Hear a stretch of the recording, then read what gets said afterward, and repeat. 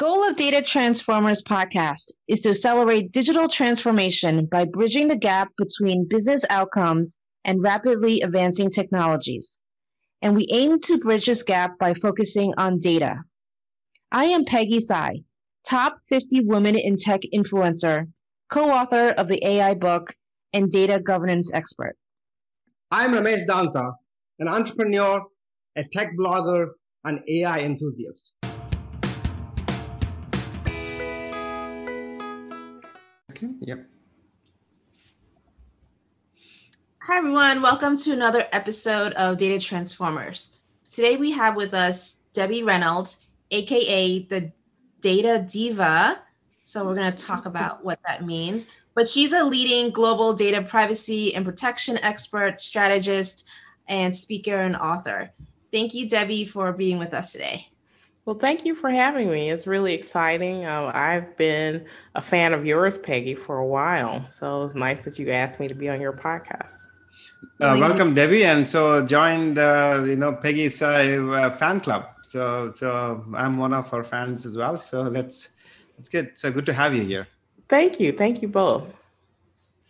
So Debbie, recently in the news, you talked about partnering with the privacy and cookies team with your consulting company, Debbie Reynolds Consulting, on a data privacy risk index. Yeah. So love to hear more about what is this risk index about? How did you come about doing it, and what the implications are? Sure. Lawrence Shaw and Robert Andrews, who are part of the privacy and cookies team in the UK, they called me up several months ago, and we were just talking about just websites and how people navigate websites, and how it's a lot of times really confusing for privacy experts to find out what's happening with websites, or even where to start when they're trying to evaluate a company, or what they're doing with data. And a lot of times, being able to look at how websites are collecting information, or whether it's cookies or some other type of ways that they're looking at it. Like, I think this tool can track things, not just third-party cookies that the company put together, things like the database information is being captured in some way. So it's a quick, comprehensive, high-level look at what certain websites are putting out. And obviously, some companies are more complex, right? So they have many websites that you have to look at. But I thought this was like a fun, cool, interesting thing. And they called me up and said, hey, we're thinking, they've done it for kind of the London Index. And they thought, let's do one for the Fortune 500. And then I said, yeah, that's a great idea. And they were like, well, let's do the Fortune 1000. So they went away for a couple of months and they've worked on it. So that's sort of how they created this index. It's been very popular, very well received. I know for me it helps. So it's kind of two parts. One is you can go on and look at the Fortune 1000 companies and look at their, website and cookie stuff, and it gives them a rating or a score based on, how many trackers are there. But then also you have an option. If you go to my website, you can click on the link and look at any website. So any website you want to put in, it'll give you the same kind of high level report of what they're tracking. And that may be, just educational for people. So it's been, a fun project. It's more just, a collaboration for people. They're very expert in websites in terms of, they work with a lot of government agencies and big companies. So that's kind of their bread and butter, to be able to find out, here are the privacy issues that you need to look at. And I think it's been really helpful for privacy professionals as a kind of a starting point if they're looking to evaluate companies, or even if they want to use a certain website. That's great, Debbie. So the question I have is this privacy itself. Let's just defining privacy. There are a lot of aspects. So there's a data privacy, and there is a customer privacy, and then as a user of the internet, genuinely people are concerned about their own privacy. So if you could lay the groundwork for privacy, what are the things that it encompasses, and what is your focus? Yeah. Good question. So I think about privacy as a right of an individual, to be able to control their information in some way, or what's private and what isn't. And then so for data privacy, it's how does that right get articulated and how data is handled about individuals. So I help companies, I like to say, I help companies make privacy a business advantage, because sometimes companies can think of this like, oh my God, this privacy stuff is really giving me a headache. Where I'm saying, if you are, respecting the rights of individuals, you can make money, right? And you'll have more customers. So we're starting to see customers do things like, I think recently we saw when Facebook changed the WhatsApp privacy policy, people were just up in arms. And that kind of shocked me, because I thought, are that many people reading privacy policies now? I was happy that they were reading it, but the whole point is you want the customer to make an informed decision about whether they want to use a product or not. And from some of those people, they decided, some people say, okay, it doesn't bother me, so I'm going to continue to use this. But some people said, I want to go to a different company. And some of them did. I think they shut down a Signal server because so many people were trying to get on there to sign up. Yeah, right. But I think, that to me, that's illuminating to companies that privacy, we can scare you with fines and stuff, and you should do this or whatever. But, customers can make choices. They can change who they want to do business with. And I think that's going to be a big theme going forward in privacy. So I think companies that are taking privacy seriously will have better business advantage. And that's what I help companies do. Right. And Debbie, you mentioned the fact that you're surprised that consumers are reading those terms and agreements, right? When I think most users just automatically just I accept, right? So aside from terms and agreements, going back to the risk index, it's cookies and the tracking.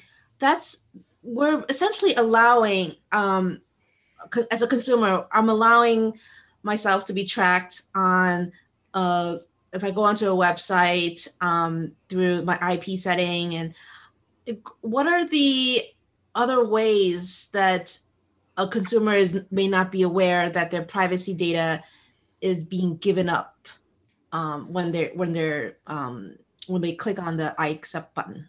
Yeah.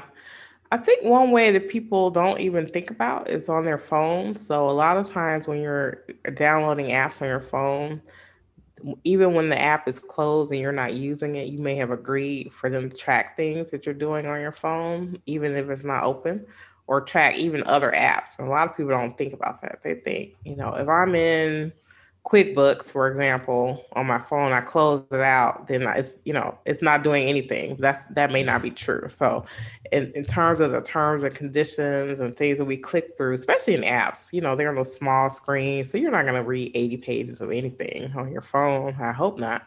But you're agreeing to a lot of this tracking, and I'm actually glad that Apple has come out with their iOS 14, where they're rolling out a lot of these privacy things, where they're letting you know, okay, if did you know that this is recording you? Did you know, are you sure that you want to share everything with, this particular application? And, even me as like almost a tinfoil hat type of privacy person, even some of the things that they let me know, I'm like, oh my God, I don't want to do that. Like for example, I wanted to upload something from like, I think G Drive or something to another app. So I use an app to read stuff to me, so I don't have to read it myself. But it gave me a warning. They were like, all I wanted to do was upload that one document to this app, right? And it gave me a warning and said, did you know if you said yes, that they can see everything in your G Drive, and they can do this and they can do that. And I thought, I don't want any of that. You know what I'm saying? So I think just bringing awareness to stuff like that is really important, because people just don't understand that. So Debbie, there are two sides of this equation: the privacy and security to convenience aspect of it, right? So this is always seen as the more privacy or more security regulations compliance means less convenience, right? So for the user, right? And then we talked about the tracking of the usage of itself, right? But there's the privacy has more aspects, like the information that I provide to a company, right? So that's the email or other information, that also needs to be private only for the purpose that I send it to, right? So then there's a password related aspect as well. So given this balance of a privacy versus convenience, where is it shifting to right now? So are people, consumers, majority of them accepted? I mean, the WhatsApp thing, I understand what happened, but have accepted that, okay, fine, more privacy means less convenience for me, so I'm willing to live with less privacy for more convenience. Has the pendulum shifted one way or the other over the last few years, and where is it now? That's a good question. That's a great question, actually. So normally people say privacy versus security, but you're saying privacy versus convenience. The one reason why companies are able to get people to agree to something is because they make it very convenient. It's obviously more convenient for you to click on a say yes to use something you want right this second than to read 80 pages. So, that's always the choice. Is like, choose what you want to do now for a future harm that you don't know about. And most people say yes. So I think it's important that people who are creating like privacy centric tools, they need to keep convenience in mind. It should be as convenient to protect your privacy as it is to give it away. So I think that's very important because I was talking to someone about this yesterday where, you know, a lot of people aren't going to go through a lot of hoops to protect their privacy because they're going to do Yeah. what's convenient for them. So let's make what's convenient for them also what's most secure for them. So Debbie, I'd love to get your opinion on like new technologies that are certainly coming out, but may not have the privacy by design features built in.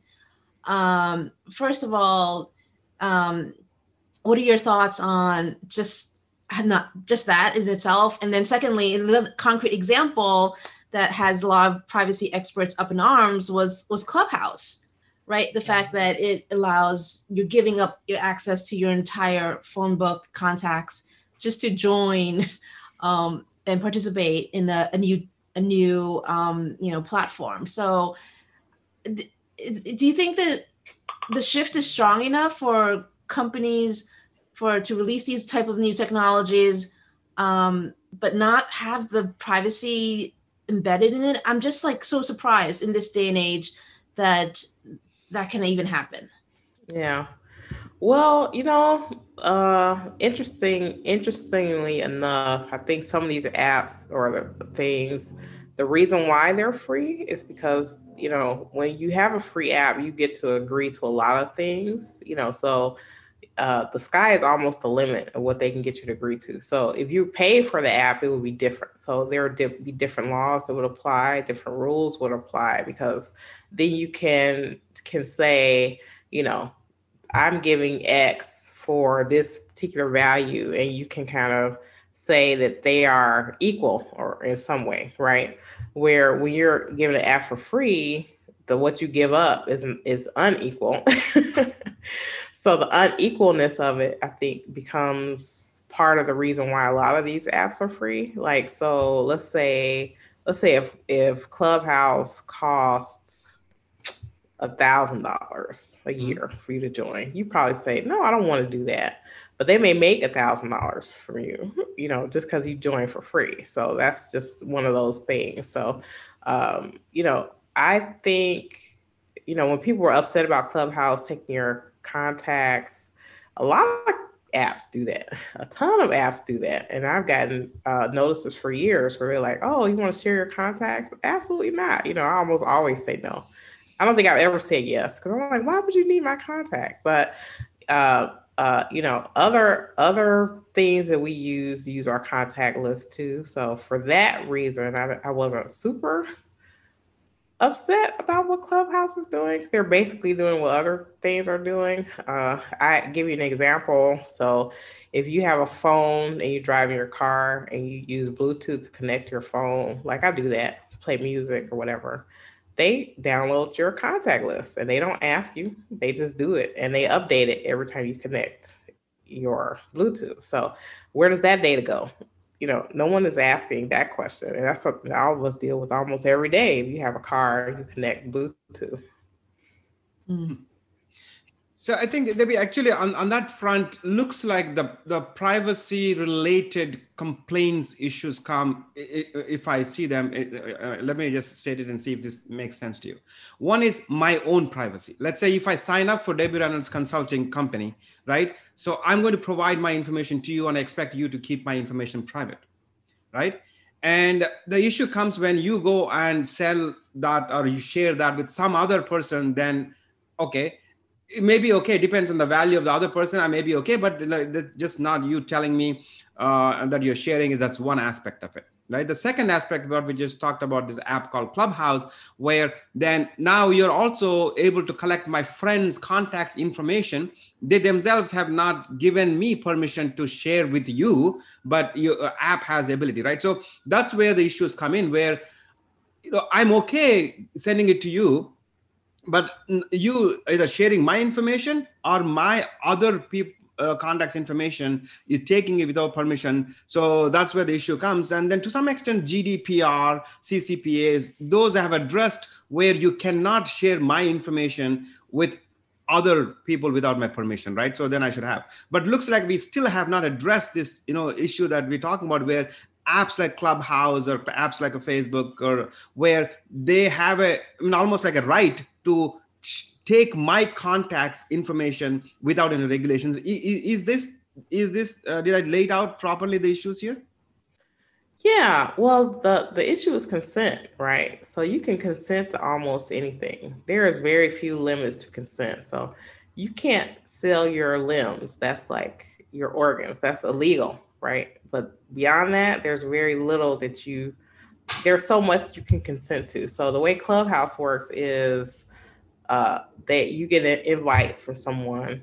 You go on the Clubhouse, register, and then they say you get to invite 2 people to Clubhouse, but you have to give up your contact list. So that is the exchange right there. So they're like, you can't invite 2 people unless you give up this contact list. So you've consented to this in order to go to that next step. So if you want to join Clubhouse, don't use the 2 friend thing. If you don't ever invite anybody, actually the app asks you a lot. So it'll ask you probably 10 times, do you want to share your contact? And they'll say, oh, it'll be great for your friend. They'll make up reasons and ask you like 10 times. And you have to say, no.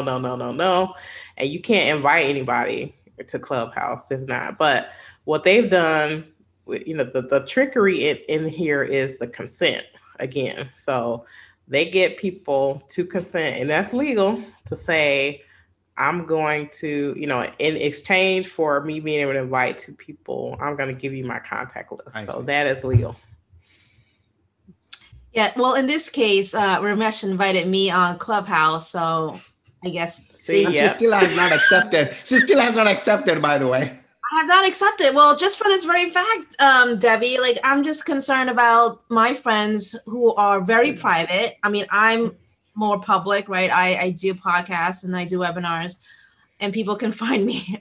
But a lot of my other friends do not want to be found or known or on the internet. Like they're low social profile. So it's almost like I'm giving up their consent on their behalf. Yeah. Right. Right. It's tricky because actually, in order for them to, in order for you to have their contact, they have to consent to you to give it to you, right? So in a way, they're piggybacking off of your relationship with your friends or whoever. My contact list is very boring. It's probably the guy that fixed my furnace or something, the plumber. No, I have all the CDOs on my speed dial, so I just have to be careful.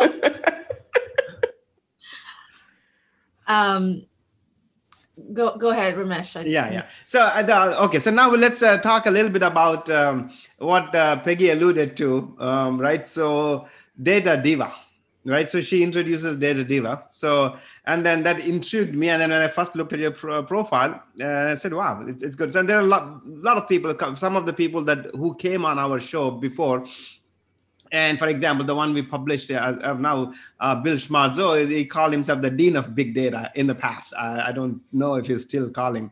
So how does this thought of, rebranding yourself Data Diva come to you? And then what has been the experience like since you started doing that? Yeah, well, I would just tell you that I've always been bitter because as a kid, I never got a nickname. Like people have cool nicknames. Like I know someone named Red. I'm like, damn, I wanted a nickname like that. So I was like bitter that I never got like a nickname growing up. I went to a networking event and it was about like branding and LinkedIn and stuff. And a reporter from the Wall Street Journal, she was one of the facilitators. And she had put us in groups and we were sort of thinking about things. And I gave her my elevator pitch and she said, "Oh, you're like the Data Diva." And I was like, "What?" And we just laughed about it. And one of the other women who was in my group, Yvette Pena, actually, she's like the head of diversity for AARP. She's like, "You should totally use that." And I thought, oh my God, like that's so crazy. I was like really bashful at first. And I thought, this is interesting. That's probably a good way to sum it up instead of like, "Oh, I'm Debbie, I'm from this and that." I thought it'd be memorable. And I sort of snuck it on my LinkedIn page. I put it like at the very end of my headline, and just to see how it happened. And like the next day, people started calling me, "Oh my God, I love that." So I started using it and it's been, very popular. Like there are people who know the Data Diva and don't even know my name. So they're like, right? They're like, "Oh," because I connect with people. And they're like, "Oh, can we connect together?" And then someone looked at my profile like, "Oh my God, you're the Data Diva. Oh yes, we have to talk." So it's been very successful and it's fun because I've never had a nickname. So it's fun. That's awesome. Thank you. That's great. So because I always wondered like what happens, let's say I'm the guru of something, right? It's like people can say, "What the hell? You don't know anything." So it's like, who call you data guru or anything like that, right? So there is always that side of the things. What will people think of you when you're trying to title yourself, things like that? Okay, it's good. Thank you. Yeah, I think it's fun. I've seen people do it, and it's been great. It's definitely helped me a lot, like breakthrough, especially because if you work in certain data areas, sometimes people want to pigeonhole you in those areas. Where Yeah. I am data agnostic, so it doesn't matter to me what industry data is. I just like to work with it. Thank you for listening to today's episode. If you liked what you heard today and would like to hear more, please subscribe to our podcast on your favorite player like iTunes and Spotify. And please do rate our podcast. Also, please go to our website, www.datatransformerspodcast.com for more episodes, blogs, and information on our speakers. Thank you.